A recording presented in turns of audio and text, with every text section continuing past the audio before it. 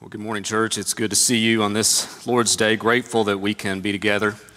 Grateful that we can be reminded of these glorious truths and promises through song, of all that God has done for us through Jesus. Well, this morning I encourage you to take your Bibles and turn to the book of Ephesians, there in the New Testament, the letter to the Ephesians. We're going to be in chapter 2, verses 1 through 10, as we continue our October series through the five solas that emerged in the Protestant Reformation. We've looked at Scripture alone, week 1. Last week we considered faith alone.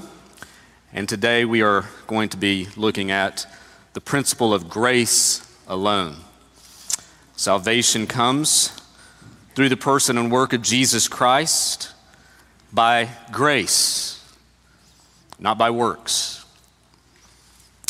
We receive that through faith. I want to begin reading in Ephesians chapter 2, verse 1, and I'll read down through verse 10. This is the word of the Lord. Paul writes, "And you were dead in the trespasses and sins in which you once walked, following the course of this world, following the prince of the power of the air, the spirit that is now at work in the sons of disobedience, among whom we all once lived in the passions of our flesh, carrying out the desires of the body and the mind, and were by nature children of wrath, like the rest of mankind. But God, being rich in mercy, because of the great love with which he loved us, even when we were dead in our trespasses, made us alive together with Christ.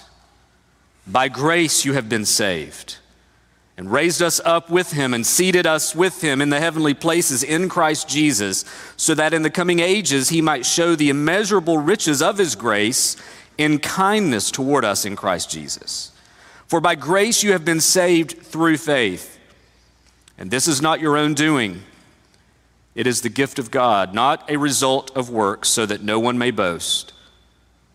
For we are his workmanship, created in Christ Jesus for good works, which God prepared beforehand that we should walk in them." Let's pray together. Lord God, we thank you for your word, and we thank you for the opportunity to consider further your gift of grace. What salvation by grace alone, through faith alone in Christ alone means for us. But Lord, not only for us, for the entire world. So Lord, as we consider this truth today, Lord, would you impress it within us and help us to be overwhelmed with a sense of gratitude as we contemplate the depths of your grace. And Lord, even for those who may be here today or watching that have yet to receive this grace, Lord, would you show them what they're missing, and would you give grace to them today? We pray this in Christ's name. Amen. Well, we live in a world of sharp contrast, don't we? Just yesterday we saw that in the weather. 1 o'clock in the afternoon, I'm roasting at a softball game, enjoying summer, and by 6 p.m. the fall had arrived. And so we just see that even in yesterday's example. But you think about that, contrasts are all around us. We know what it means to radiate with happiness and yet experience gut-wrenching sorrow. We know what it means to be a winner, and we know what it means to be a loser. Prosperity and suffering. Endless examples of contrast. As we think about this concept of grace, it too is part of a contrast of sorts, especially when contrasted with how the world often functions and responds to salvation. Think about that. In the world, you need to prove yourself. You get what you deserve. That's the mentality that is often fostered. You think about it in examples like graduation, right? You can graduate if you achieve what is required of you. Getting that job. You can get the job if you are qualified. buying a house. Again, you have to prove your ability to afford. On and on we go. Everything we pretty much do in this world is based upon some kind of works system. And yet when we think about the concept of grace, it is so much different. Grace is something we receive. It's a gift of God. It is a demonstration of His kindness and favor. In fact, it can often be difficult to accept, even for us, a church named after grace. And often it can be hard to accept because the world has conditioned us to think contrary. But it's absolutely foundational to our redemption. Brothers and sisters, with regards to salvation, how we can be right with God, grace is not just important, it is absolutely foundational. It is essential to understanding how God in His kindness and His grace brings redemption so that we can know Him and be forgiven of our sins. Without grace, none of us would be following Jesus. Without grace, none of us would be here this morning. None of us would have hope. Our sins would not be forgiven. So grace is absolutely foundational. As one of the 5 principles that was recovered during the Reformation, grace alone, salvation by grace alone, is a doctrine, a teaching that we must not only know and understand and appreciate, we must embrace it with open arms. As we think through this gift of grace this morning, I want us to look at Ephesians 2. And I want us to consider Ephesians 2, 1 through 10 from a consideration of grace, God's grace given to us in Christ in order for us to be saved, to be right with God. And so as we think through that, I want us to consider 4 characteristics about grace from this text that should make us value it all the more. 4 characteristics about grace from Ephesians chapter 2, verses 1 through 10. First characteristic, first observation that we see concerning grace is this: grace is for the undeserving. Brothers and sisters, for us to appreciate God's grace, we must understand who it's for. The very definition of grace is to show a kindness, a favor towards someone. With regards to salvation, it is divine favor extended to the undeserving. Last week we looked at Romans chapter 3 when we were thinking through faith alone. And as we considered that teaching from Romans, we understood that there's this great problem we all face. The fact that we are all sinners. All of us. No exemptions. All of us are sinners. All of us have fallen short of God's glory. And I think in order for us to value and appreciate grace, it's important that we camp out there a little longer and do a little bit more of a deep dive into the human condition this morning. Right here in Ephesians chapter 2, Paul reminds the Ephesian church really of her story, of her testimony, as he goes back and considers and reminds them where God had brought them from. The first 3 verses, you see very clearly that reminder that he's giving them. In verse 1, he's writing to the church. These are Christians, the people receiving the letter to the Ephesians. These are believers. It's a church. And he's saying, listen, you Christians, you were dead in trespasses and sins. Paul describes their condition before Christ as being dead in trespasses and sins. This is who they were before Jesus. This is who we are, left to ourselves before we encounter Christ in a saving way. Dead. We are not neutral. We are not merely sleeping. We are dead in trespasses and sins. Our condition, Paul uses this terminology of being dead in a metaphorical sense of being alienated from God.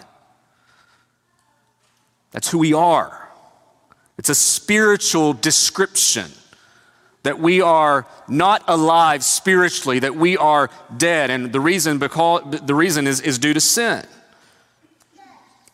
Spiritually speaking, Paul is saying that before Christ, we are dead, meaning we're entirely unable to do anything good on our own that would merit God's favor.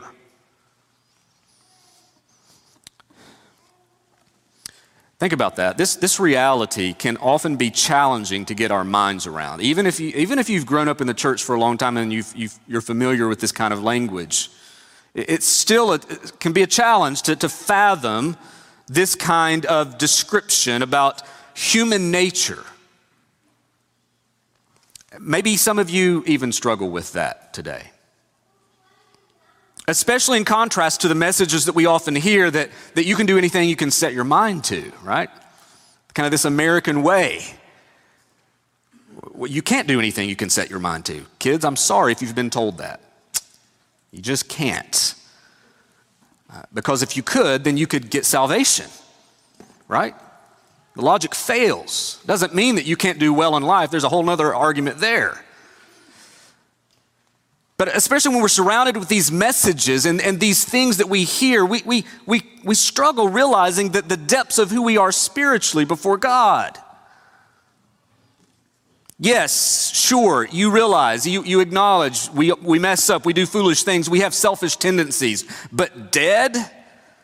That seems like such a stark statement, such a harsh reality. But that's exactly what the Bible describes us, how the Bible describes us before Christ.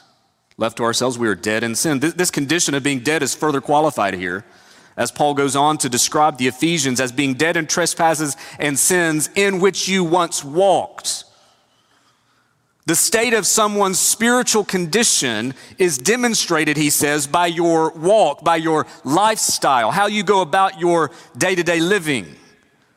Before Jesus, the air you breathed, every aspect of your life is marked by sin. Doesn't mean you sin all the time, but everything about you is impacted by the fall. Everything that you do, your motives, your thoughts, your words, your actions, everything about you is impacted by this fallenness, by this spiritual condition known as that we're dead in sin. It's impacted, and so your walk reflects that reality. And I think that's important to understand that your spiritual condition of being dead in sin is reflected in how we carry about our lives, how we go about living, our lifestyle. It's not vice versa. We don't do sinful things to become dead. We are living out of a condition that is already dead.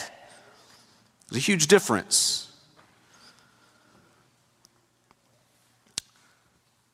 Paul goes on to describe why it is unbelievers walk in that kind of way. Remember, he's reminding the church where they had come from. And so this language of verses 1 through 3 is true of every person that's ever lived, minus Jesus,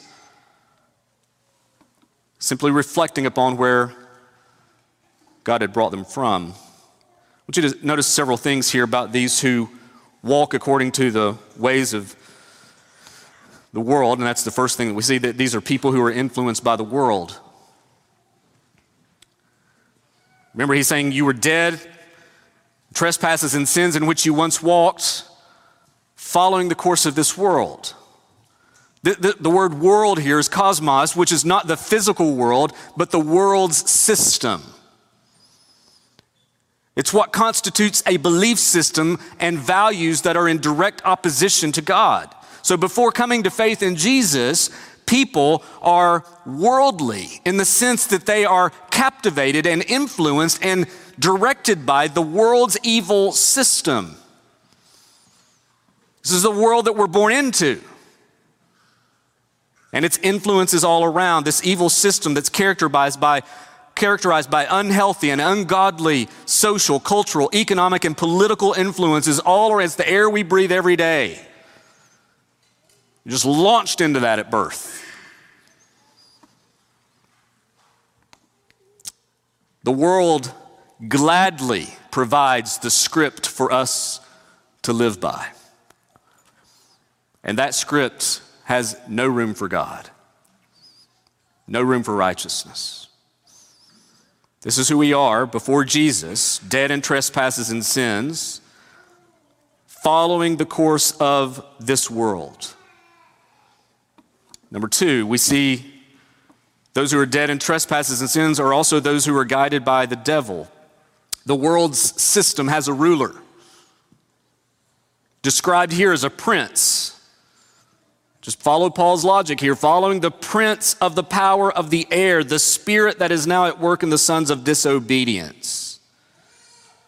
In John's gospel, if you were to go to the Gospel of John, we see how the devil, Satan, is described as the ruler of this world. That's in John 12, verse 31. And this ruler is powerful. He's a spiritual being, but his influence is great. He is known as a great deceiver, and he is powerful in his impact. 2 Corinthians chapter 4, verses 3 and 4, Paul's writing to the church at Corinth, and he says this to them. He says, "And even if our gospel is veiled, it is veiled to those who are perishing. In their case," so those who are perishing, those who are dead in trespasses and sins, following the course of the world, same people. Those who are perishing, he says, in their case, the God of this world, little g, the God of this world, same as the prince of the power of the air, the spirit that is working now in the sons of disobedience. The God of this world, Paul says, has blinded the minds of the unbelievers to keep them from seeing the light of the gospel of the glory of Christ. So friends, when we think about our condition before Christ, we are born into a world that heavily influences us against anything related to God. It's a world that is ruled by this prince, the God of this world, little g, that actively works to keep unbelievers from seeing the truth about Jesus and the truth of who they are before a holy God. We're not born into a neutral world. Friends, I think that idea that we're born neutral into a neutral world is prevalent today, even in the church. I think there's this idea that we got time to kind of decide which team we're on. No, you've been assigned because of your spiritual condition. We're born into a world that is active in its opposition against God, and its ruler strategically works to keep us captive.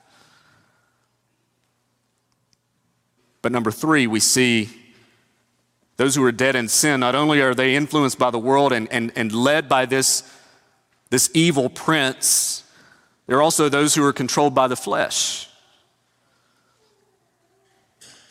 Notice Paul says in verse 3, well, let me back up and just keep following here. He says, following the course of the world, following the prince of the power of the air, the spirit that is now at work in the sons of disobedience. So he talks about the sons of disobedience, among whom we all once lived in the passions of our flesh, carrying out the desires of the body and the mind, and were by nature children of wrath like the rest of mankind.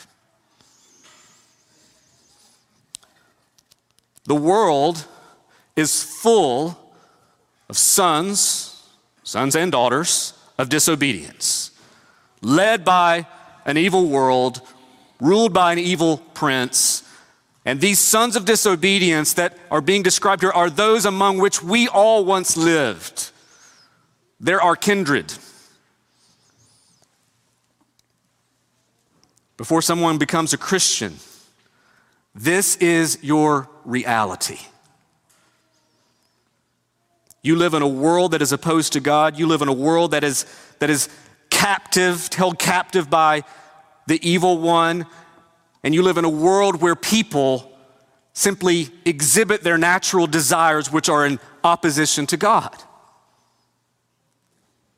And as such, you are by nature, that's key, by nature, not by actions. by nature, children of wrath, like everyone else. Now, all of this is to say that apart from Jesus, we are in a bad way. Dead in sin, influenced by the world, following natural passions that the world only reinforces. And as such, we're accountable to God. So that's the bad spot that we're in. We're sinners by nature, and because we're sinners by nature, we're sinners by choice, and everything around us encourages that. And there is no human way to pull yourself out of that and somehow make yourself right with God. Impossible. Chapter 2, verses 1 through 3 are simply the impossibility stated of you being able to do something that would earn God's favor upon you.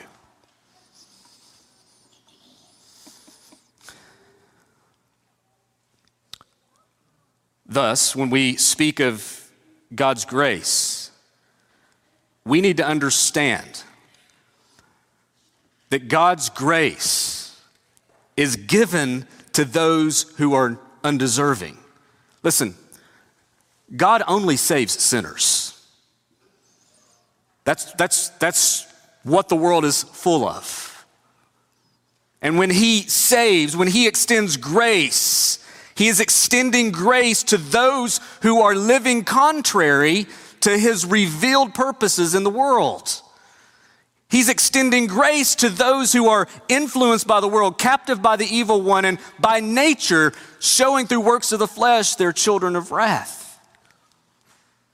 Salvation by grace alone is not a thing that God does to meet you halfway. Salvation by grace alone is not a promise that if you will kind of clean yourself up a little bit and kind of meet God on a even playing field, that then he will give you grace. No, when God acts to extend grace, he is extending grace to the ungodly, to the rebellious, to those who are by nature children of wrath. The very ones deserving of his righteous condemnation are the very same ones that are recipients of his redeeming grace. Salvation by grace alone is absolutely vital. Often we hear that grace is unmerited favor, and that's certainly true. We've not done anything. We've not put ourselves in a good enough position to somehow now deserve his kindness or his favor. So that's a true statement, but it goes further than that. Really, grace is contrary to merit. Despite any lack of goodness in us, God is giving us favor. So brothers and sisters, if you do not understand the depths of your human condition, you will never value and appreciate and rejoice and glory in the kindness of God's grace. Grace is for the undeserving. Number 2, grace is solely God's work. Grace is solely God's work. We see that now in verses 4 through 8. After Paul paints this bleak picture of the human condition, he moves on with this beautiful transition statement in verse 4. Right? He's made the case. We are by nature children of wrath like the rest of mankind. We're a human train wreck. And then verse 4, but God, being rich in mercy, because of the great love with which he loved us, even when we were dead in our trespasses, made us alive together with Christ. By grace you have been saved.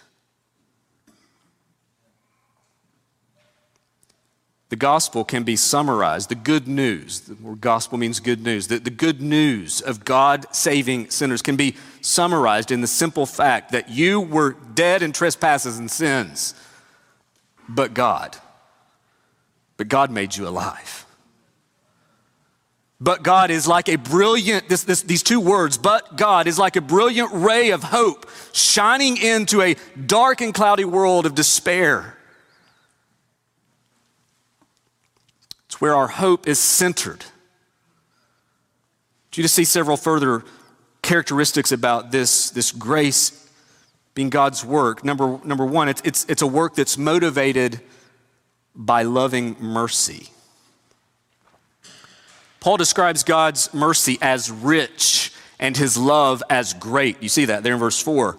Being rich in mercy because of the great love with which he loved us. What is the motivating factor for God to extend grace to the undeserving, to those who are sinful and willfully in rebellion against him? What's the motivation?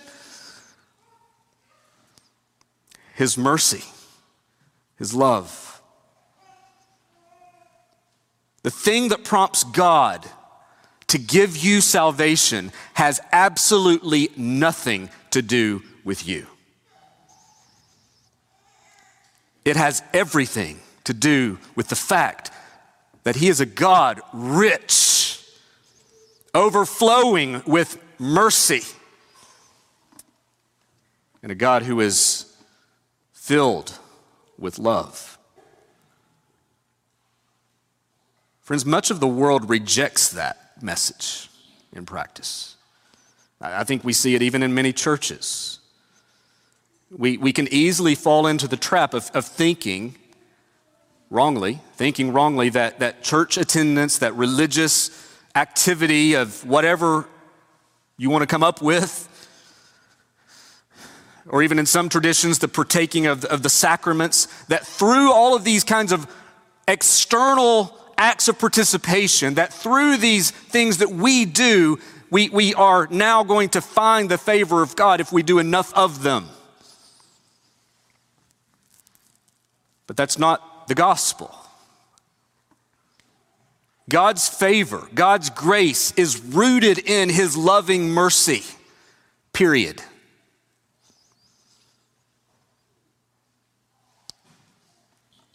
And he demonstrates that through this work that is achieved by Christ. Number 2, but God, being rich in mercy because of the great love with which he loved us, there's the motive, even when we were dead in trespasses. This is not a meet me halfway kind of thing. You were dead by nature, objects, children of wrath, deserving of judgment.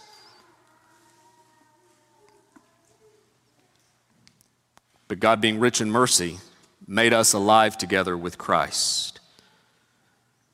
Compelled by his own mercy and compelled by his own love, he made us alive. He raised us up with Christ. He seated us in the heavenly places. These are 3 verbs in this passage that are all connected to God's activity. None of these are things we do. You don't make yourself alive. You don't seat yourself in the heavenly places with Christ. You don't raise yourself up with Christ. God does that to you and for you, motivated by his mercy. He's using language here, this making alive together, raising us up, seating us in the heavenly places. He's using resurrection language. Your spiritual reality is dead. But God's gift of grace is to raise you from the dead, to make you alive, spiritually speaking. And so he uses this language here of being resurrected, being made alive, being raised up with Christ to describe our union with Jesus. In essence, what he's saying here is what is true of Jesus is true of the believer. We know that Jesus died and was raised, an act that was required for our redemption. But when we are recipients of grace, we are united with Christ by faith in his death and resurrection. Therefore, our conversion is described in this kind of language of being raised with Christ, seated in the heavenly places, made alive. God's grace is motivated by his love, by his mercy, but it's extended to sinners through the redemptive work of Jesus. It's accomplished by Jesus. Number 3, it's displayed for eternity. Look at verse 6 into 7. This long sentence here in verse 4, God being rich in mercy, made us alive together with Christ. By grace, notice he interrupts the flow of thought there. By grace you've been saved, right? He's made us alive. This is grace coming to you. This is favor. This is kindness. God is lavishing upon you and raised us up, seated us with him in the heavenly places. So that, what's the purpose of all this? So that you can feel good about yourself? No. Look, verse 7 tells us, so that in the coming ages he might show the immeasurable riches of his grace in kindness toward us in Christ Jesus. God extends his grace to sinners, motivated by mercy and love, accomplished through Jesus, to redeem us. Why? So that for all eternity, he can demonstrate that he is a God of grace. That's what the text says. God extends his grace in the present to show off his grace forever. So the grace that we receive now follows us into the age to come, to magnify the glory, the kindness, the faithfulness of God. The ultimate purpose in saving sinners is so that God can be glorified and that he can display his grace for all to see forever and ever and ever.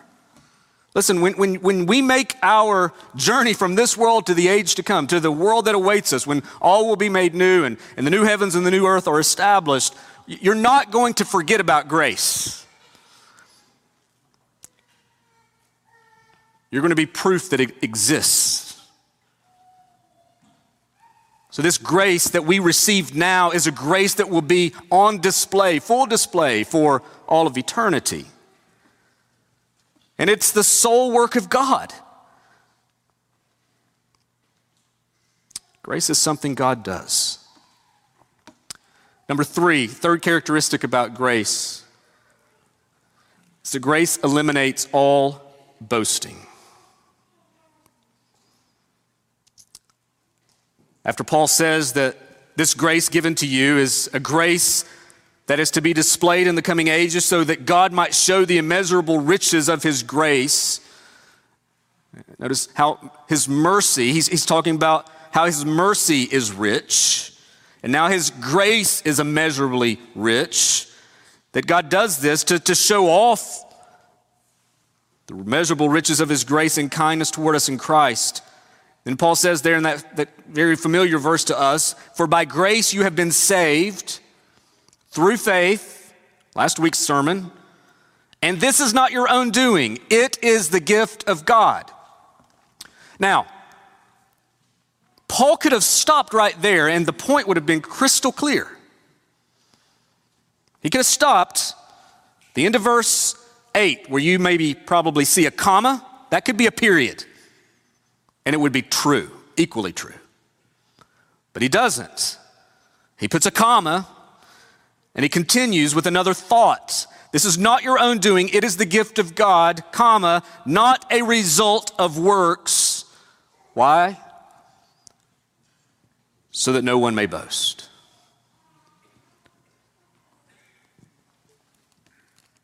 If there was something, friends, that we could do to merit, to earn, to deserve salvation, then there would be something for us to boast about, right? That applies in a lot of other different things, but if there's something we truly could do, like if I was just to say, hey, if you want to become a Christian, I need you to do these three things, and then like see what God does, right? I mean, it sounds ridiculous, but just do these three things. And some of you did those three things, and then if salvation came through those three things, then you could look at your neighbor that didn't do those three things and say, look what I did. Apparently I was smarter than you because you had access to the same three things I did, and you didn't do it. And so you could sort of take claim for an aspect of your redemption, but that is just simply not how grace works. None of us contribute a thing to our salvation. And as such, there is nothing we can boast about in ourselves. Salvation by grace alone leads to humility, not boasting. And yet we are prone to pride, aren't we? We are a boastful people. We love to be seen. We love to be acknowledged. We love to be affirmed. And grace destroys any sense of self-confidence when it comes to salvation. Again, if salvation were to come through law keeping or by keeping the sacraments or by any action we do, then you would have something to boast about, perhaps. But since salvation is a gift of God's grace, boasting is erased from the conversation. There's nothing for you to take credit for. By the way, that is one of the reasons that worship exists, that we can magnify the glory and greatness of God, but also so that we can thank Him and rejoice in His kindness towards us. We're not worshiping ourselves. We're not celebrating what we did. You know, I've heard people say before, I remember distinctly one time in a church, somebody giving a testimony saying, I just thank the Lord I had enough faith to believe. Well, good for you. The rest of us didn't. It's just not something that we should ever take credit for. Grace eliminates all of that. It magnifies God and His glory and His provision so that God is the one that is magnified and rejoiced in and glorified. Grace eliminates all boasting. And then number 4, grace is transformative. And you see that in verse 10 and really through the rest of the book of Ephesians. When you understand the true nature of grace, you also understand that it's not just something that secures your future, it transforms your present. As recipients of grace, we are told in verse 10, we are God's workmanship, created in Christ Jesus for good works, which God prepared beforehand that we should walk in them. Just as the creation of heaven and earth was accomplished without human involvement, Paul says all who are in Christ are God's creation. You are a new creation. And as a new creation, we are created for something. And here he says that. For good works. In fact, Paul goes on in the rest of this letter, especially in chapters 4 through 6, to unpack what these good works look like. Not exhaustive, but he gives you a good idea. He will show that a life redeemed by grace, what that looks like practically. So it's a reminder to us that grace not only saves the ungodly, but it transforms the ungodly to live righteously. Paul put it this way in his letter to Titus. In Titus chapter 2, verse 11, Paul says, "For the grace of God has appeared, bringing salvation for all people, training us," notice grace, training us to renounce ungodliness and worldly passions. Remember the passions, the worldly passions that Paul spoke about in Ephesians 2, 1 and 2 and 3? Grace, when it saves a person, trains that same person to renounce those passions, to put off the old man, training us to renounce ungodliness and worldly passions and to live self-controlled, upright, and godly lives in the present age, waiting for our blessed hope, the appearing of the glory of our great God and Savior, Jesus Christ, who gave himself from all lawlessness to purify for himself a people for his own possession who are zealous for good works. Let me put it this way. If you are not zealous for good works, if you are not zealous for the things of God, if you rarely think about pleasing God, you are likely not a Christian. You know nothing of grace. If it never dawns on you that your life is God's possession, and you never think about how you can live a life that's pleasing to him, and how you can obey him, and how you can follow him, and how you can live a life that is reflective of his character, then you likely have never experienced saving grace. Good works are important in the Christian life. Yes, we must keep them in their proper place. Good works are a fruit of grace, never the cause of it.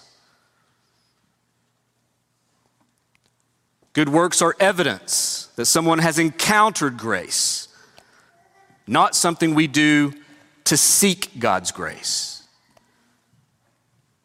Another way we could put it is dead hearts can't produce fruit. You ever seen a dead tree, a dead apple tree produce apples? It just doesn't, it's not realistic. It won't work. But when grace takes root in our lives over time, and this looks so different for all of us.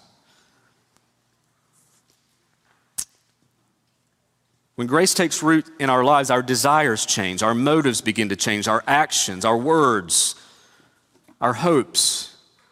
Transformation begins to happen, and it's a glorious thing. It doesn't mean that sin is gone, doesn't mean that the works of the flesh aren't still there tripping us up and causing problems, and doesn't mean that the temptations of the world go away, or doesn't mean that the evil one isn't actively trying to harm us. None of those things go away on this side of heaven. But it does mean that when grace takes root, things change in us, and over time we look more and more like Jesus. This grace trains us, it teaches us, it grows us, it sanctifies. God's grace saves us, and God's grace sanctifies. It changes us.